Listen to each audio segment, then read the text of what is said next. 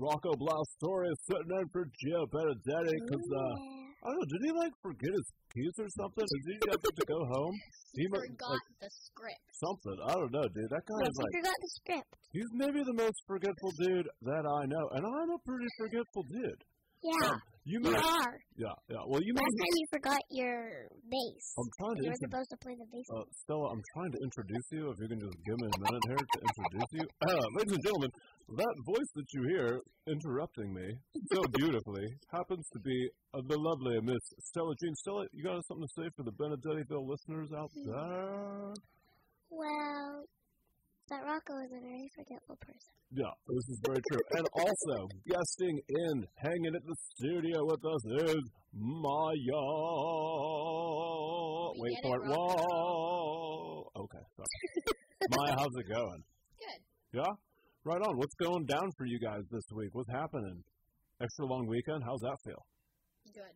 Yeah? All right. Got big plans for tomorrow? Big parties going down? You guys, what?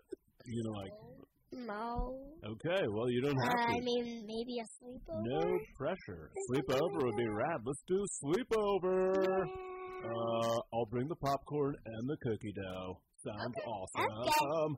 Okay. Hey, gals, I'd love to chit-chat with you all day, but I have some serious questions for you. I can't ask them yet, though. Do you want to know why? Why? It's because it's about time to hear a word from our sponsors. Yeah. That's exactly it. All right. Maybe after that? Yeah, I'd love to hang out with you. Yeah, well, we can hang out. Yeah. You guys, you should see what this radio studio looks like today. We brought 15 bags of potato chips, some dip. We brought some popsicles.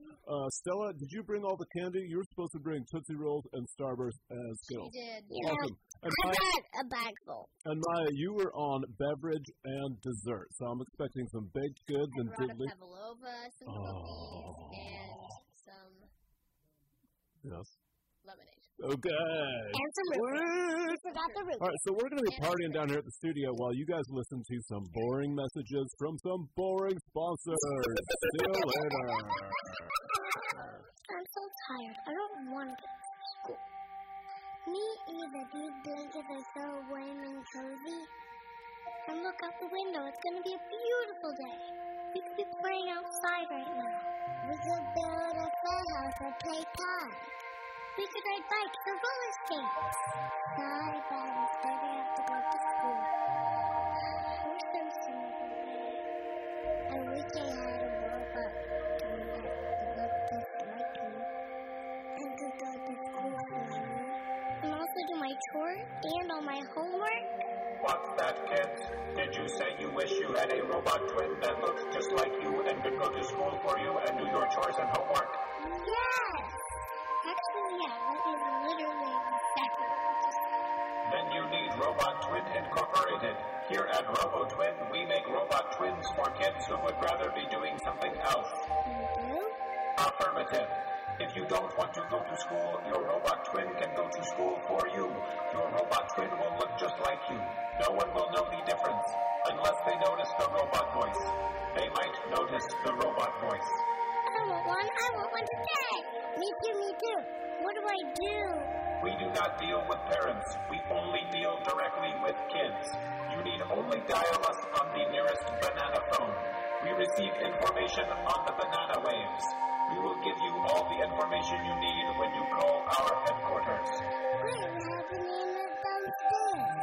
Mom, Dad, we have bananas for our breakfast? On peel, please. Sure thing, kids. Just get out of bed and get ready for school already. Oh, I will. I sure will. It will be me getting ready, not a robot twin. Yeah, me too. No robot twins here. No. Thanks, Robo Twin. Remember, if you wish you had a robot twin that looked just like you and could go to school for you and do your chores and homework, pick up a banana and call Robo Twin Incorporated. We do not accept calls from grown-ups.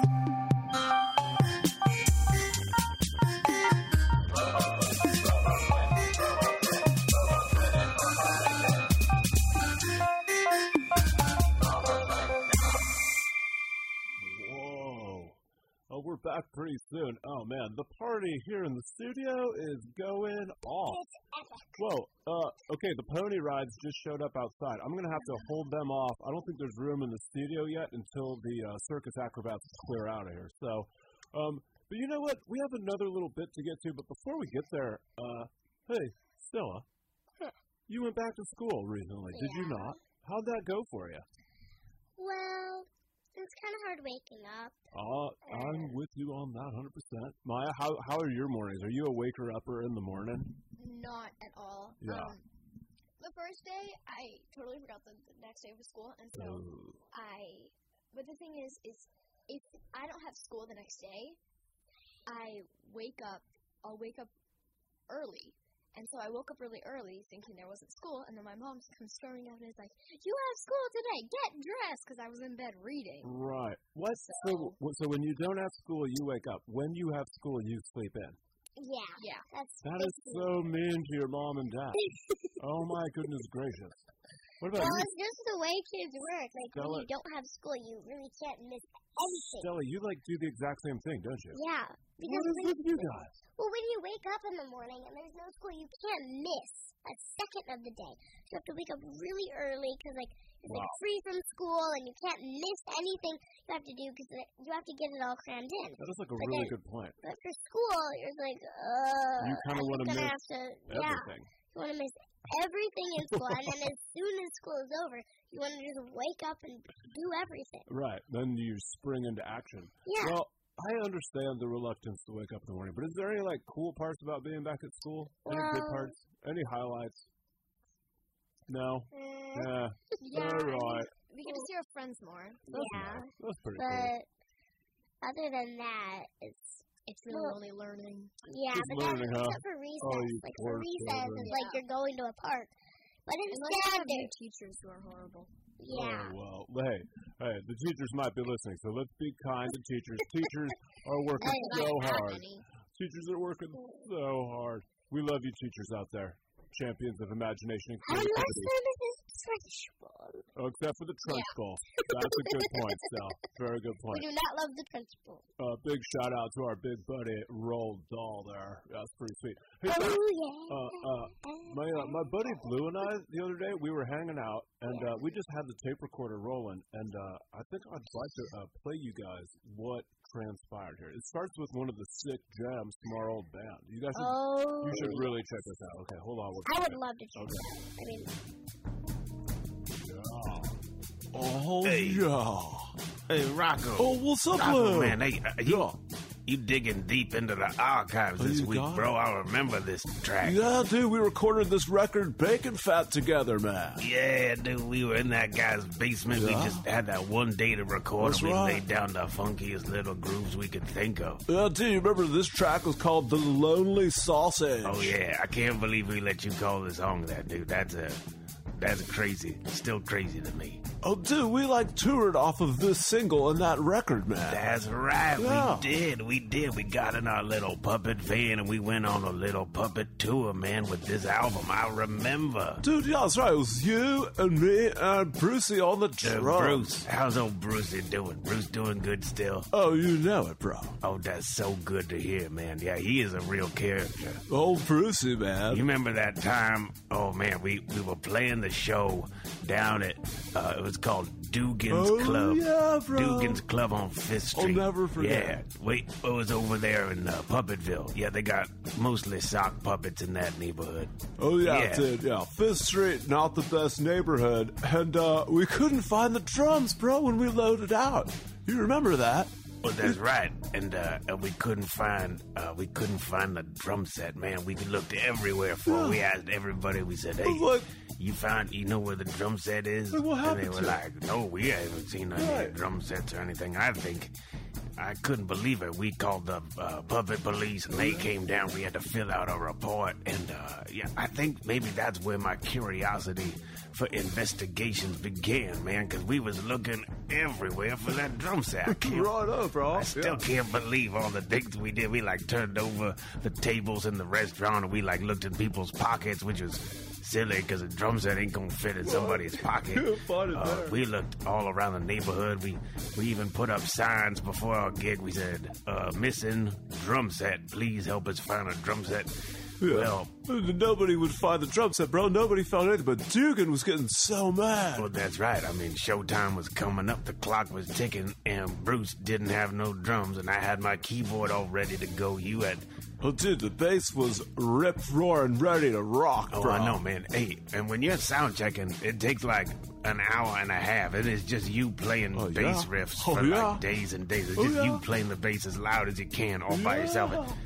You still do that, man? Absolutely, bro. That's like the way to check. You gotta knock that off. That is not professional. That is just a little bit self-indulgent on Whoa, the bass look. side of things, don't you think? Well, bro, dude, I mean, I don't play no solos during the set, dude, so I gotta get it out like when I can, all right, you know man, what I'm saying? Hey, I'm not trying to get in an argument with you, Rocco. I think the real thing of the story is you were checked. You had all your bass stuff. I was checked. I had all my keyboard stuff. Right, and there was no drums, and Dugan was like gonna eat us or something. Dugan is the manager Right. of Dugan's Club, and if you ever want to see a scary character, look up Dugan, the Puppet Man. He is a real freaky guy. He's about 5 times as tall as most other puppets, and he's got big old hairy arms and big old hairy legs, and he just grumps around everywhere like yelling at people and throwing stuff most of the time. Yeah, I don't remember why we ever played there. Do you? Oh, yeah, dude, no one else would hire us. Only Yeah, Dugan. I guess that's a reason. Oh. Well, all right. Well, there we were, and Dugan was getting pretty upset. You know, like we said, we don't have a drum set, and he was getting real ornery. But he doesn't talk very well. He just kind of grunts and growls, so you have to kind of interpret.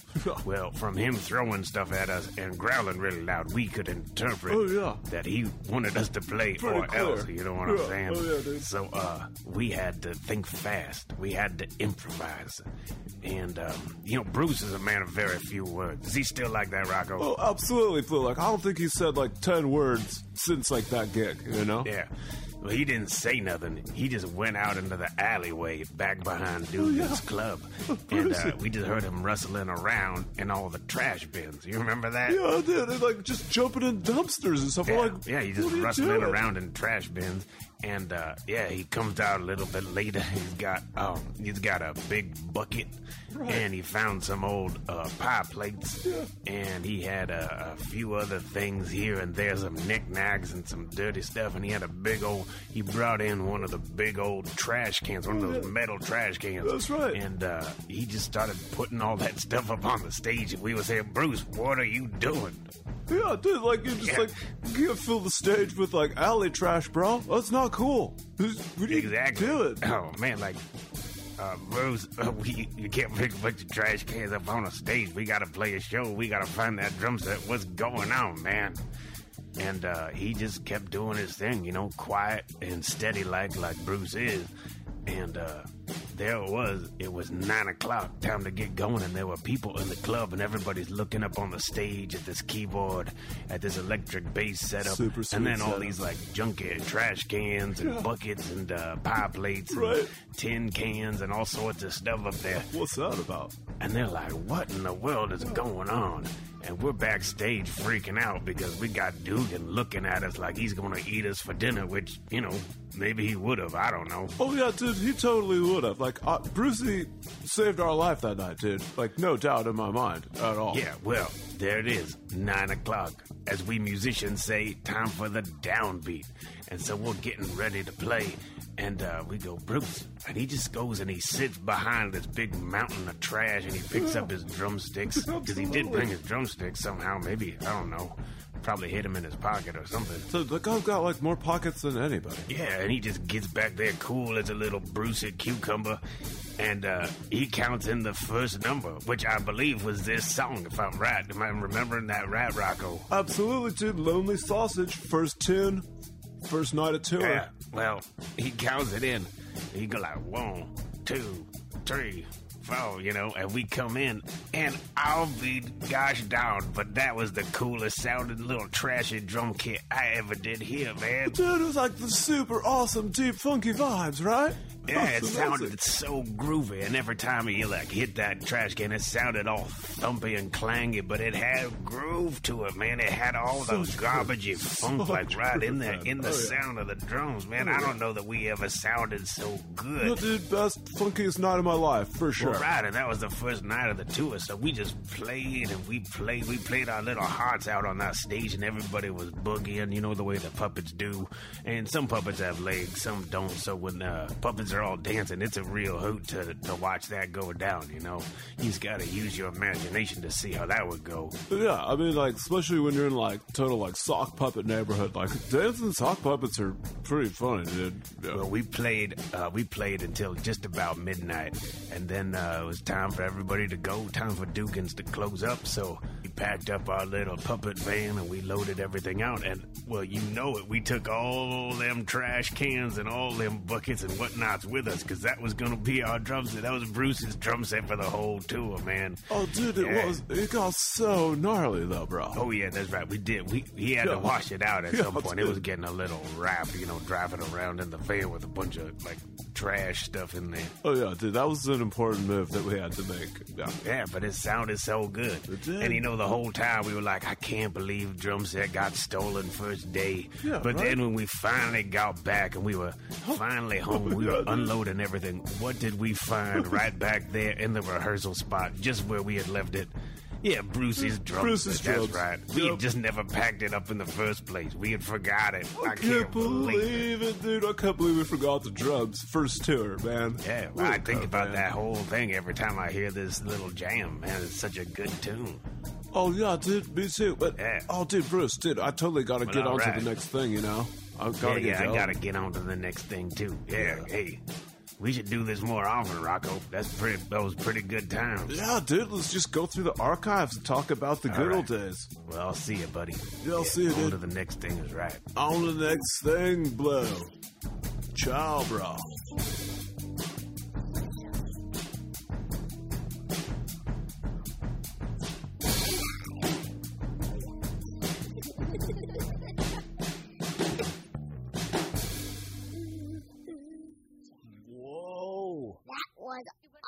Yeah, like really fun to like hang with my boy Blitz. I mean, this is kind of weird, but like Gio's still not here, right?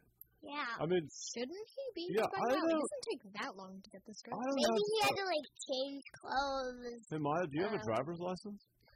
No. Stella, do you? No. Yeah, I'm not so good at driving. I have to like use my teeth, and then there's nothing to do. There's nothing for the pedals, you know. Well, we'll deal with that when we get to it, I guess. I bet Gio will get back. Man, I hope so. He's Maybe it's just traffic. Yeah, I think he's just like kind of lazy, you know. He had to like. I think he had don't to tell like him I get said the that. strips and Maybe. his sunglasses. All right. Well, I hope he comes back. probably jumped into the blackberry bush to hide from a googly-ga. Yeah, probably. He's always doing that. This is a pretty, you know. And then like he had stains and had to change clothes and like, had to go to the bathroom. He's always going to the bathroom. That's for sure. And then had to grab his bandana and then comb his hair. He never combs his hair. He should, though. You know what I mean? Yeah. It gets a little crazy. Why does he have to do it when he's going to be late for the radio? I don't know. Well, you know what we should do? Let's, we're going to stall, hope that Gio gets back. And in the meantime... really hope. Yeah, we'll play some other stuff here. And, man, because we're supposed to do the Chevrolet Glitterwing thing, right? It's on the schedule here. It's like Breed's story. You know what I mean? I don't think anyone wants to hear me read. I'm also not very good at reading. Why don't we just between you and me? Could we play it?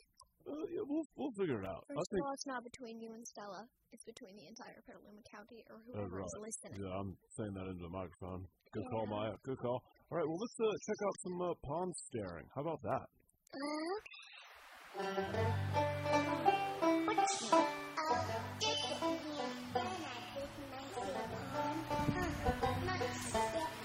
Wish it was all done. Yeah. But no one knows staring pond. What would we call it? Pond staring. No one would go on a pond trip. You can't get out of your chores to go pond staring. Yeah. Hey, you two. Nice pond you guys are staring at. Sure. Yes. I bet you two are thinking about a way you could do some serious pond sailing. Am I right? Well, I know the secret. The secret to being able to get out of work and chores. The secret to going on trips. All just to stare at ponds. You do? Yeah. Wait, I mean, really? Absolutely. The secret is don't call it pond staring. Go on. Call it fishing. Fishing? Yep, fishing. If you need to go fishing, people will let you go. Even if you have work or chores. Even if you leave for a week, you just call it a fishing trip. Wait. Do you actually fish? Yeah, hold on. Yeah. Well, that's the best part. You can just stare at ponds. It doesn't matter what you do. It just matters what you call it. Oh, so just stare. Sure can. Call it fishing. You got it. Don't accept it. Not a one. Wow, wait. Well, so long. I can't stay here and talk to you guys all day. I've got ponds to stare at. See ya. Bye. Wow. Yeah. Fishing. Yeah. Really scary. Yeah. Look, yeah. We have fishing. Is that all you ever say?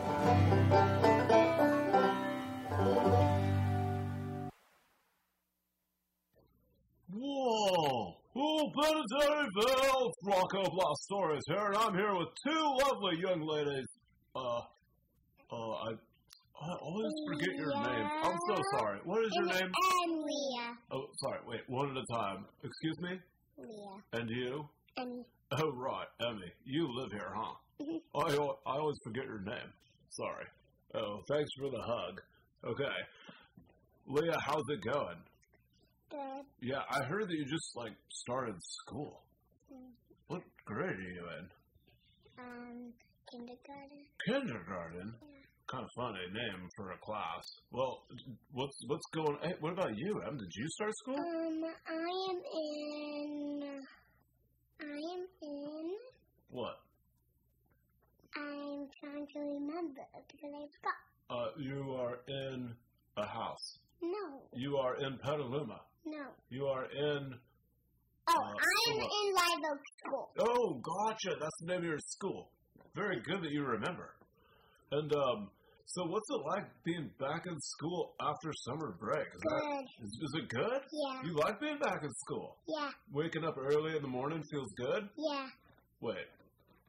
Are you serious? Yeah. You complain about it every morning. Because I miss my mommy. Oh, I gotcha. That makes sense. What about you, Leah? How is it waking up in the morning for you? Amazing. You like waking up in the morning? Yeah. Early in the morning.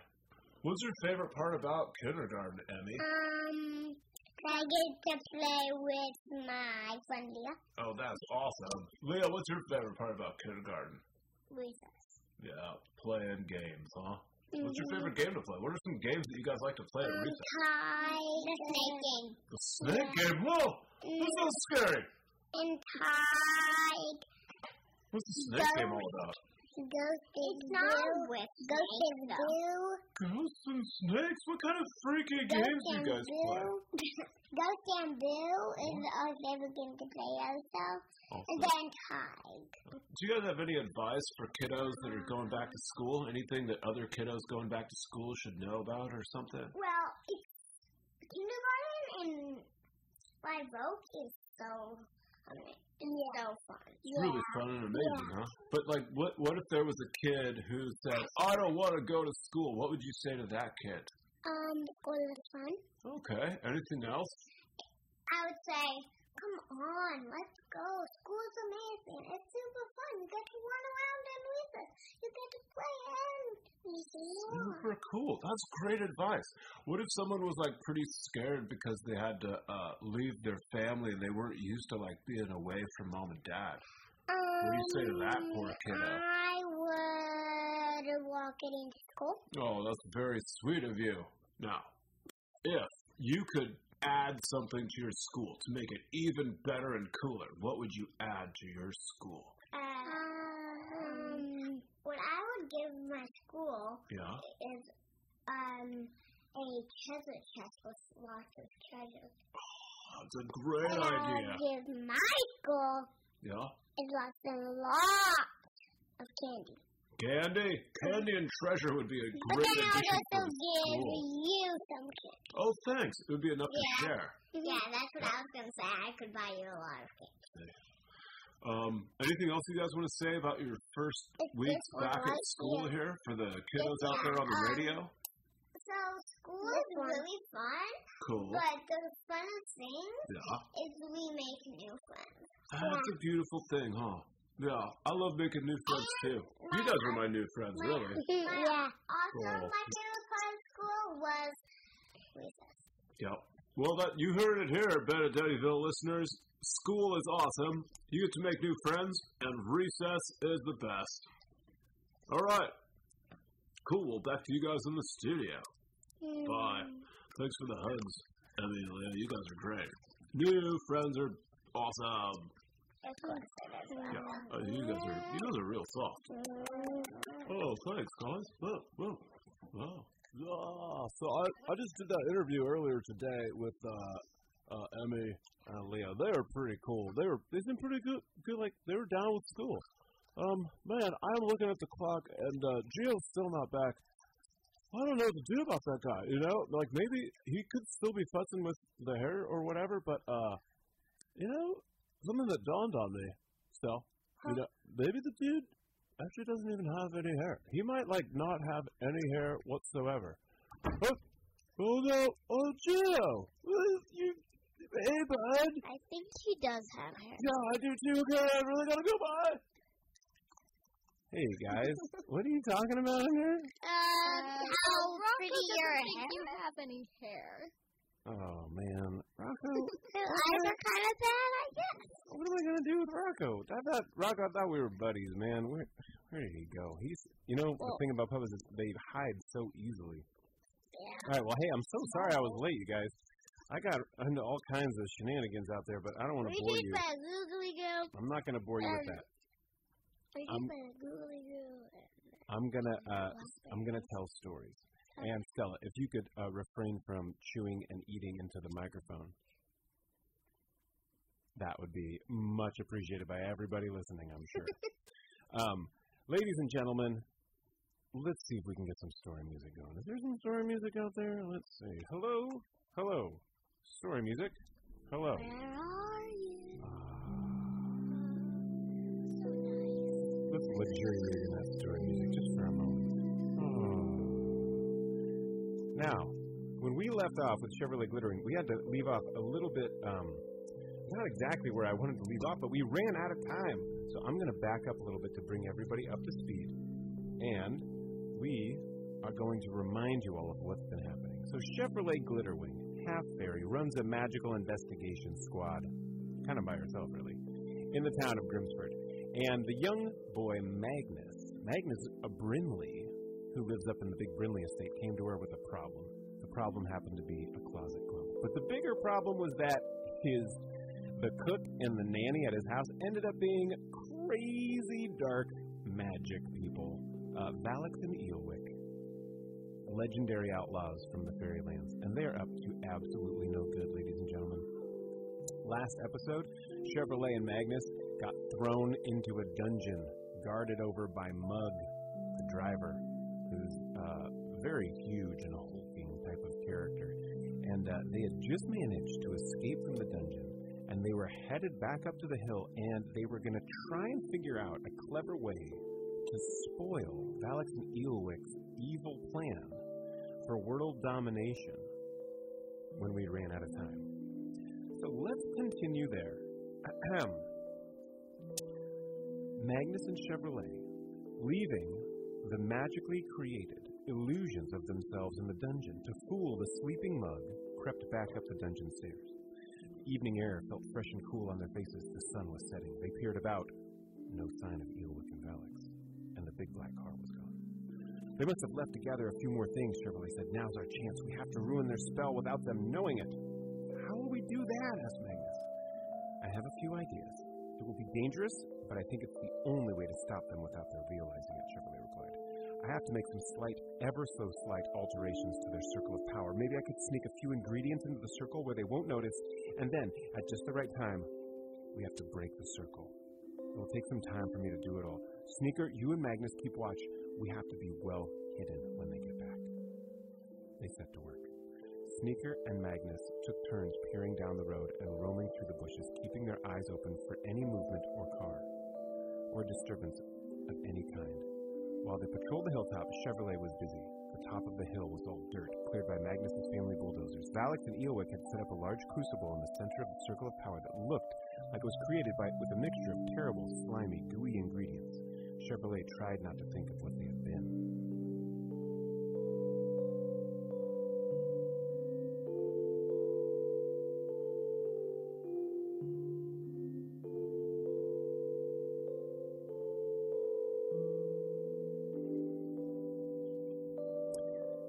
Chevrolet studied the circles and the symbols that were drawn. She thought back to all of her schooling, to the bits of reading she had done about black magic, to all of her young experience as a spellcaster. She dug holes in the loose dirt at very precise locations inside the circle, said small spells over various ingredients and objects, and buried them, taking care to cover them so that the dirt looked untouched on the surface.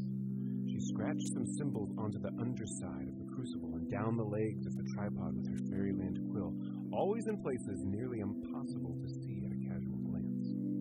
In the viscous, slimy goop of the liquid around the circle, she made the smallest, most imperceptible of adjustments. Breaking a line here, changing a symbol there, always very subtle, always very delicate. Finally, she brushed all of her footprints and activity out of the dirt on the mountaintop and hid herself deep in the bushes, keeping her eye on the hilltop through a low break in the roots of the shrubs that she hid behind. Darkness had almost completely fallen over Grimsford. The moon was just beginning to glow silver on the horizon when, in a squeal of tires and a shower of gravel, Valix and Eowyn skidded the large black car back to the hilltop. Seconds later, Magnus and Sneaker snuggled in on either side of Chevrolet, breathing heavily. "Here goes, Magnus," Chevrolet whispered. "Let's hope I got it right." "Oh, I am hoping," Magnus whispered back, a shiver running down his body. "I am really, really, really, really hoping." Once out of the car, Valix headed directly for the dungeon, while Eowyn, her black robes fluttering in the evening wind, marched straight for the hilltop. Valix came back up the steps a moment later, calling, "They're all asleep, still locked up. That fool Mug is snoring for all he's worth." "Oh, grand!" cackled Eowyn. "Then there will be no one to interfere with us tonight. That fool council will spend their time arguing, and by the time they arrive, our hordes of goblins and our fully mustered army of swamp minions will be ready to crush this puny, magicless land." "Is everything ready? Have you checked the circle, the crucible, the ingredients?" Valix asked as he, too, stepped into the circle at the peak of the hilltop. "Naturally I have," Eowyn barked at him. "All is as I left it. I am ready, are you?" There was more than a hint of challenge in her voice as she looked at Valix across the bronze circle of their crucible. "I am ready, my queen," Valix answered coldly. "Let it begin with the rising of the moon." The two tall, bony, robed figures raised their hands above the crucible, craned their necks up to the sky, and began to chant. Just like on the mountaintop, their chants were horrible to listen to. Sneaker whimpered softly, his paws over his head. Magnus clapped his hands to his ears. Chevrolet, on the other hand, was following the flow and cadence of their chant most carefully. At different moments, she would sing a snatch of song and spell herself and gesture towards the circle. Valix and Eowyn poured their energy and attention into their crucible and towards the sky. The crucible was ablaze with black and purple flames. The sky, which was only scattered clouds at nightfall, was now a roiling, curling, black storm of purple and blue clouds. Lightning flashed through their mean rolls and curves, and thunder rumbled along with the loud, ugly chanting. But not once did Valix or Eowyn look down to where there were bright silver and gold and turquoise flashes from just under the dirt around their feet in the circle.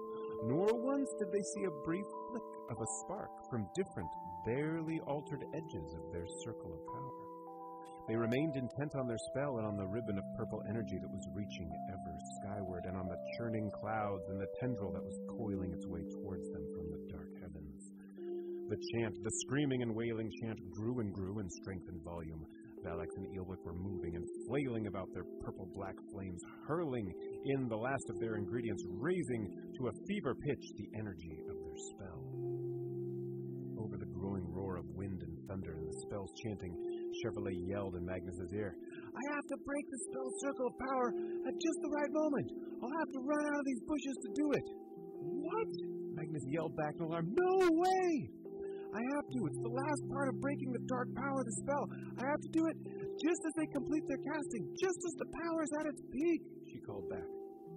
She lifted herself onto her hands and knees, grabbing a nearby stick about as long as her arm. "If I can throw this across the edge of the circle, it'll break the barrier of their spell's energy, and with that and the other things I did, we should be able to direct the power out of their spell and stop them from summoning their swamp army." She got to her feet and crept to the edge of the forest. Magnus, seeing the wild flames, the storm, and the black energies pulsing on the hilltop before him, followed her, pulling at her overalls. "No way, Chevrolet! It's too crazy out there! Now or never!" Chevrolet yelled, and she began to run up the hill. Magnus, yelling in protest, followed her. The pair of robed, twisted, screaming figures on the hilltop were frozen in an unearthly wail, their hands and faces towards the storming sky, their fingers outstretched. Their spell was cast. The sky let out a crushing peal of thunder. Magnus watched as the force of the thunder knocked Chevrolet from her feet, the stick skidding out of her arm's reach. "The stick, Magnus!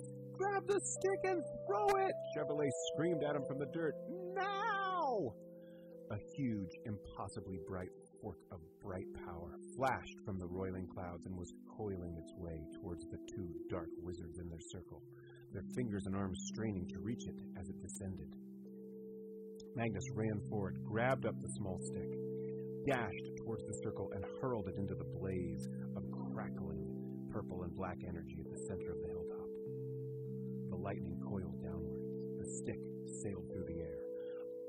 An explosion rocked the Knight of Grimsford. A wave of force knocked Magnus through the air, landing him on his bottom yards away. From the ground, the two children looked up.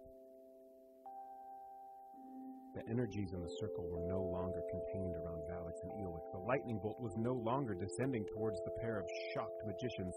The stick had crossed the circle. The barrier was broken.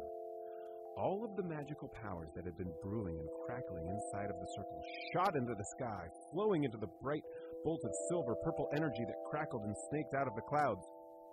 It reared back, wavered back and forth like a snake, and then, with a blast like a cannon and a flash like the sun, it shot down, bursting all of its magical powers and might onto the stick that Magnus had thrown, lying on the dirt, half inside, half outside of the broken circle. The force of the blast knocked Valak and Eelwick to their knees and sent the stick hurtling through the air to land right beside Magnus. The stick hummed and glowed and smoked gently. Magnus picked it up. Chevrolet picked herself up, dusted off her overalls, and came over to him. "Great job, Magnus! That was perfect!" What happened?" Magnus asked, still holding the stick. He could feel a tingling prickle of energy from the glowing wood. "It worked," Chevrolet said. "The spell, I changed it. Instead of turning this hilltop into a gateway for an army, all their magical energy got bottled up and stored up and cleaned up a little bit, and now it's sitting in that wand right there." "Ah!" yipped Magnus, and he dropped the stick like a hot potato. Chevrolet scooped it up and hefted it. "Wow," she breathed. "Let's see what this thing can do," she said, and she began to advance towards the hilltop. Valak and Eelwick were still on the ground, sitting, their robes tattered and limp around them. They had dirt and smudges of soot on their faces, and their hair was blown back from the blast of energy that had struck the wand. They were clearly exhausted and spent, but were still arguing loudly, pausing to catch their breath in between hurling blame at one another. "You said you checked everything," Valak was whining. "What a complete disaster! Everything ruined!" "You said they were locked up in the dungeon," Eelwick whined back. "I can't count on you for anything." Chevrolet, having come to the hilltop circle, pointed the wand at the pair and sang a quick, sharp song. A purple burst of energy leapt from the wand and coiled like a bright snake around each of them, holding them back to back, the coils pinning their arms and legs. "Mug!" Eelwick shouted. "Mug, you pathetic excuse for a troll! Stop these terrible children! Get them!" rumble from under the stone wall, and soon the large figure of Mug loomed out of the underground opening. He looked very sleepy and very angry. His chauffeur's hat had fallen off, and now that Eelwick had called him a troll, they could see the signs quite clearly. The huge, long arms, the short, stubby legs, the shaggy hair, the pointed ears, and, as Mug roared at the children, they could see his large, pointed teeth. Chevrolet pointed the wand at the oncoming troll and sang out a spell. A bolt of purple energy flung itself from the wand at the creature, but splashed off of his bulk like the water from a water balloon. Mug barked out a laugh. Valix hooted from the hilltop. "Ha ha!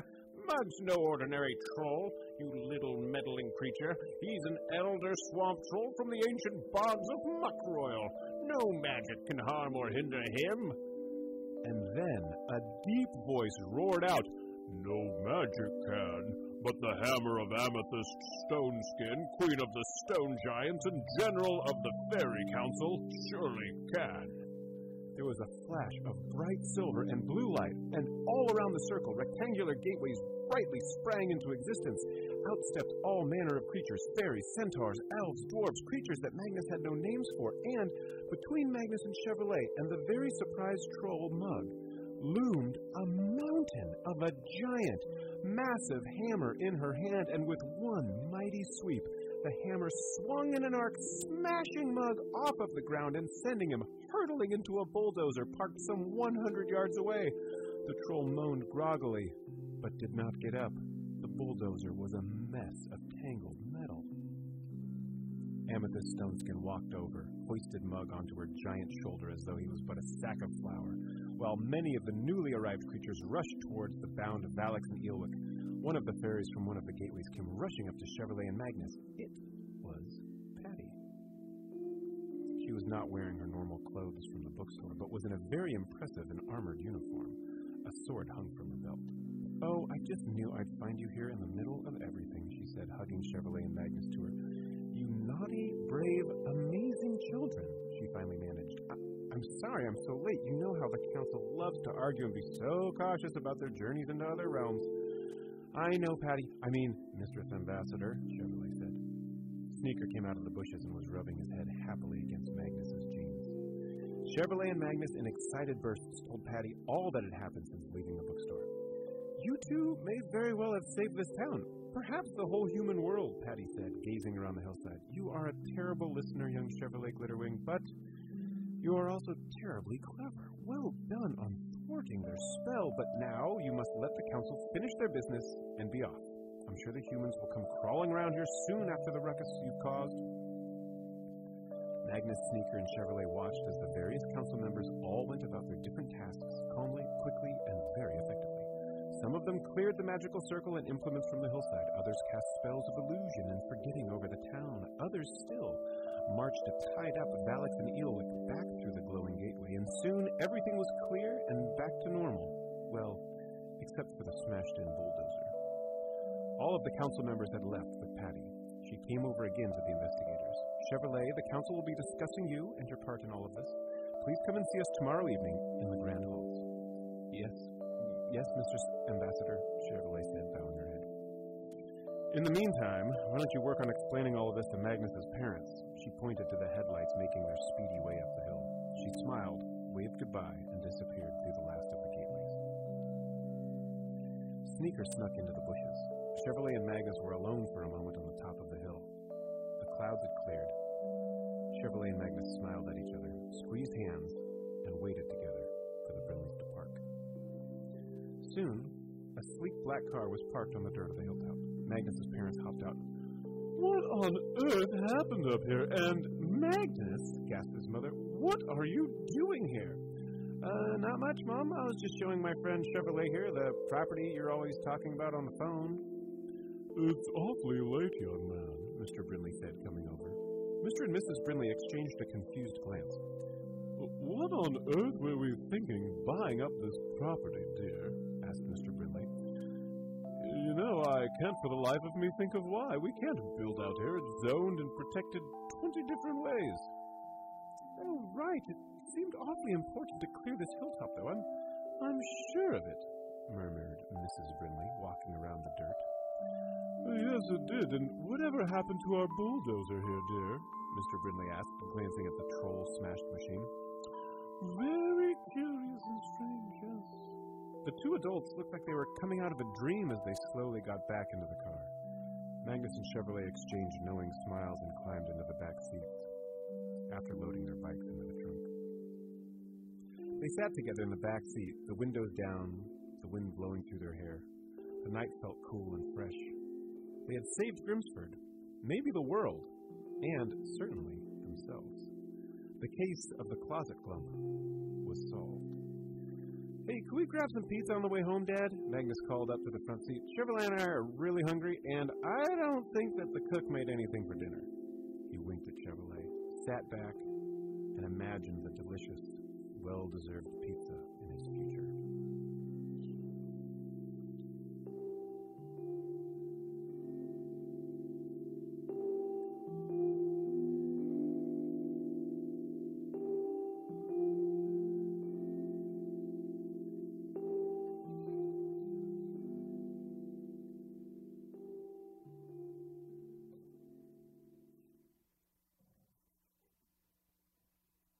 You're listening to Benedevieville, KPCA FM.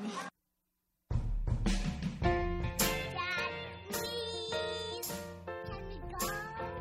don't know, kids. You just got out of school, and it's a Thursday, so maybe we can just go home and make some snacks, okay? Don't go right now, pretty please. If I say the say. Well, if it means that much to you, It does. okay, then I guess I'll take you guys to the... We can buy apples. Or flowers. Or soap. Or grass. Or we can watch Dad for dinner wallet. Or we can watch Mom forget the grocery bag. The grocery store. All right. Okay, I'm almost ready. I just gotta find my keys. I think they're around here. What errand you need to run? It's your kid's favorite place. So next time you pick them up from school or a play date or anywhere, go ahead and treat them with a trip to...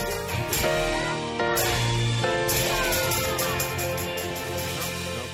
Here they are. Okay, let's go.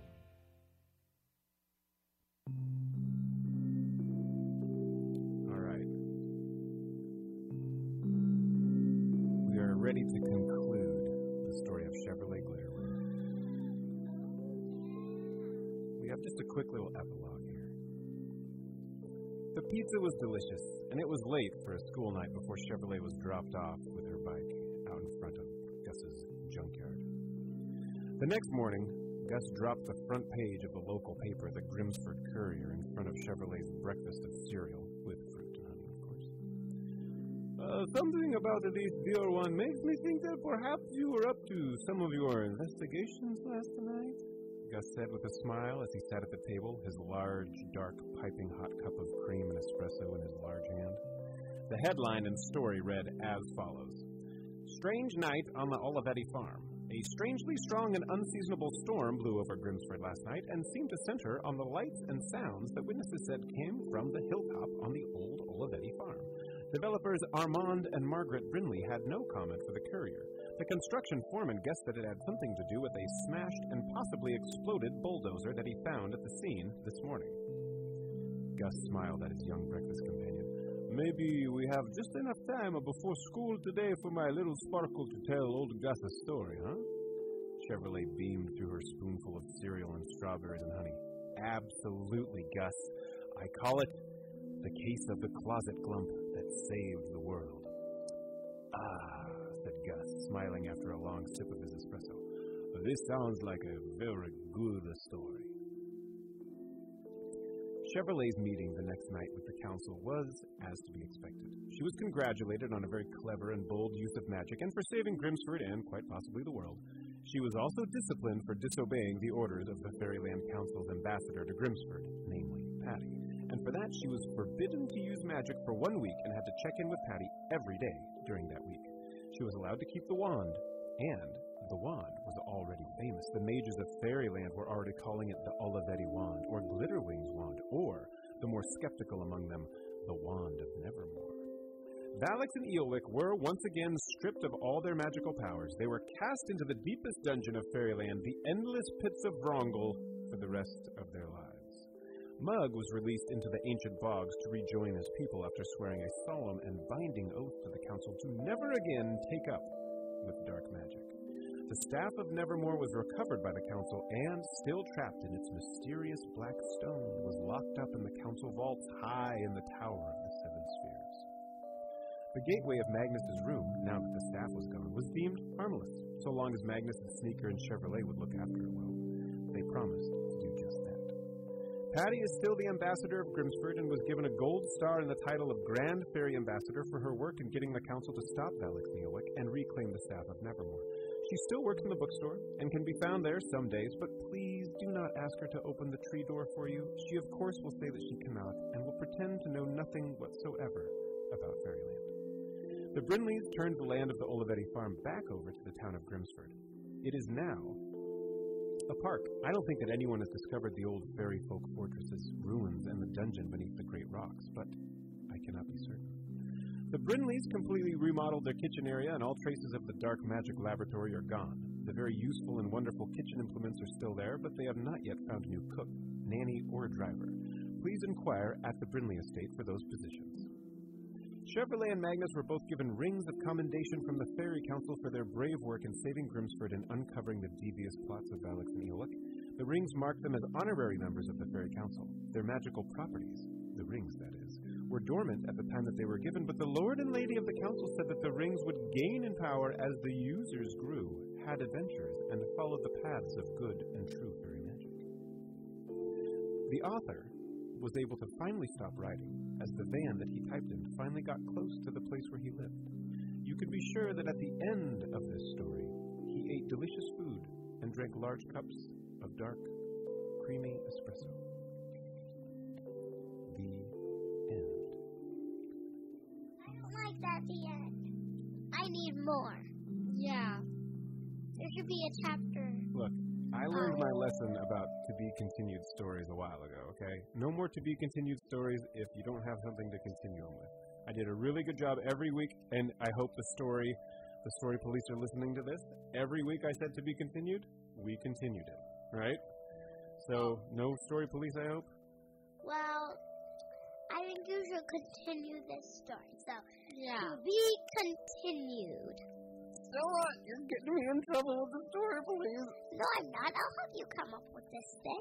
Actually, Yeah. so the story behind Chevrolet Glitterwing was, this was a story that was sent home in chapter installments as a bedtime story for Stella and Emmy when I was out on tour. And then there was a second story written, if you remember. There was the mystery, the library mystery. So there is another Chevrolet Glitterwing story. So, To be continued. well, there is no time to read it, my good people. I know, but to be continued for next week. You guys, seriously, if I get taken to story jail again and put through another terrible to-be-continued story with, like, monsters Bad's and gonna rivers. happen. Oh, man, that's what I thought the first time, but oh boy, was I ever wrong. Nothing bad. But you didn't get hurt. I did, in my heart. No, I didn't get hurt, you're right. They took care of me, but still, it was scary. But We can listen back to that episode for how scary it was. People, regular listeners, you all remember. But I want you to read that story next week. And if you do, then I give you a prize. I'm not telling what it is. It's a surprise, but it's still a prize. Yeah. Man. There's one thing I It don't might really... have to do with your favorite drink. Well, Yeah. I'm all ears when it comes to dark creamy. Oh, you know what that sound is? Ladies and gentlemen, thank you for spending your 3 to 4 Sunday hour with Benedettiville Small Town Adventures here on KPCA-LP, Petaluma, California, 103.3 FM, streaming live, kpca.fm. We would like to make a lot of thanks this week. Thanks to Stella and Maya for coming to the studio. coming into the studio today. And thanks so much to our wonderful sponsors, our RoboTwin Incorporated, Pond Staring, The Grocery Store. Thanks to Emmy and Leah. Thanks to Blue and Rock. Man, thanks to Rocco for holding it down that whole first half of the show. That was really important. You're thanking him after he thought you didn't have hair? Yeah, well, we're going to deal with that later, Rocco. His eyes are bad, you know. Just because he's got that beautiful blonde, flowy hair. Hey, you guys, if you want to get in touch with Benedettiville, we're easy to get in touch with. There's a website at benedettiville.com. You can send us an email, mail@benedettiville.com. And you can send us real mail to P.O. Box 336 at the Mail Depot here in Petaluma. We've had a lot of fun with you guys today. Thanks for joining us. We'll see ya next week. So long. Bye-bye-bye.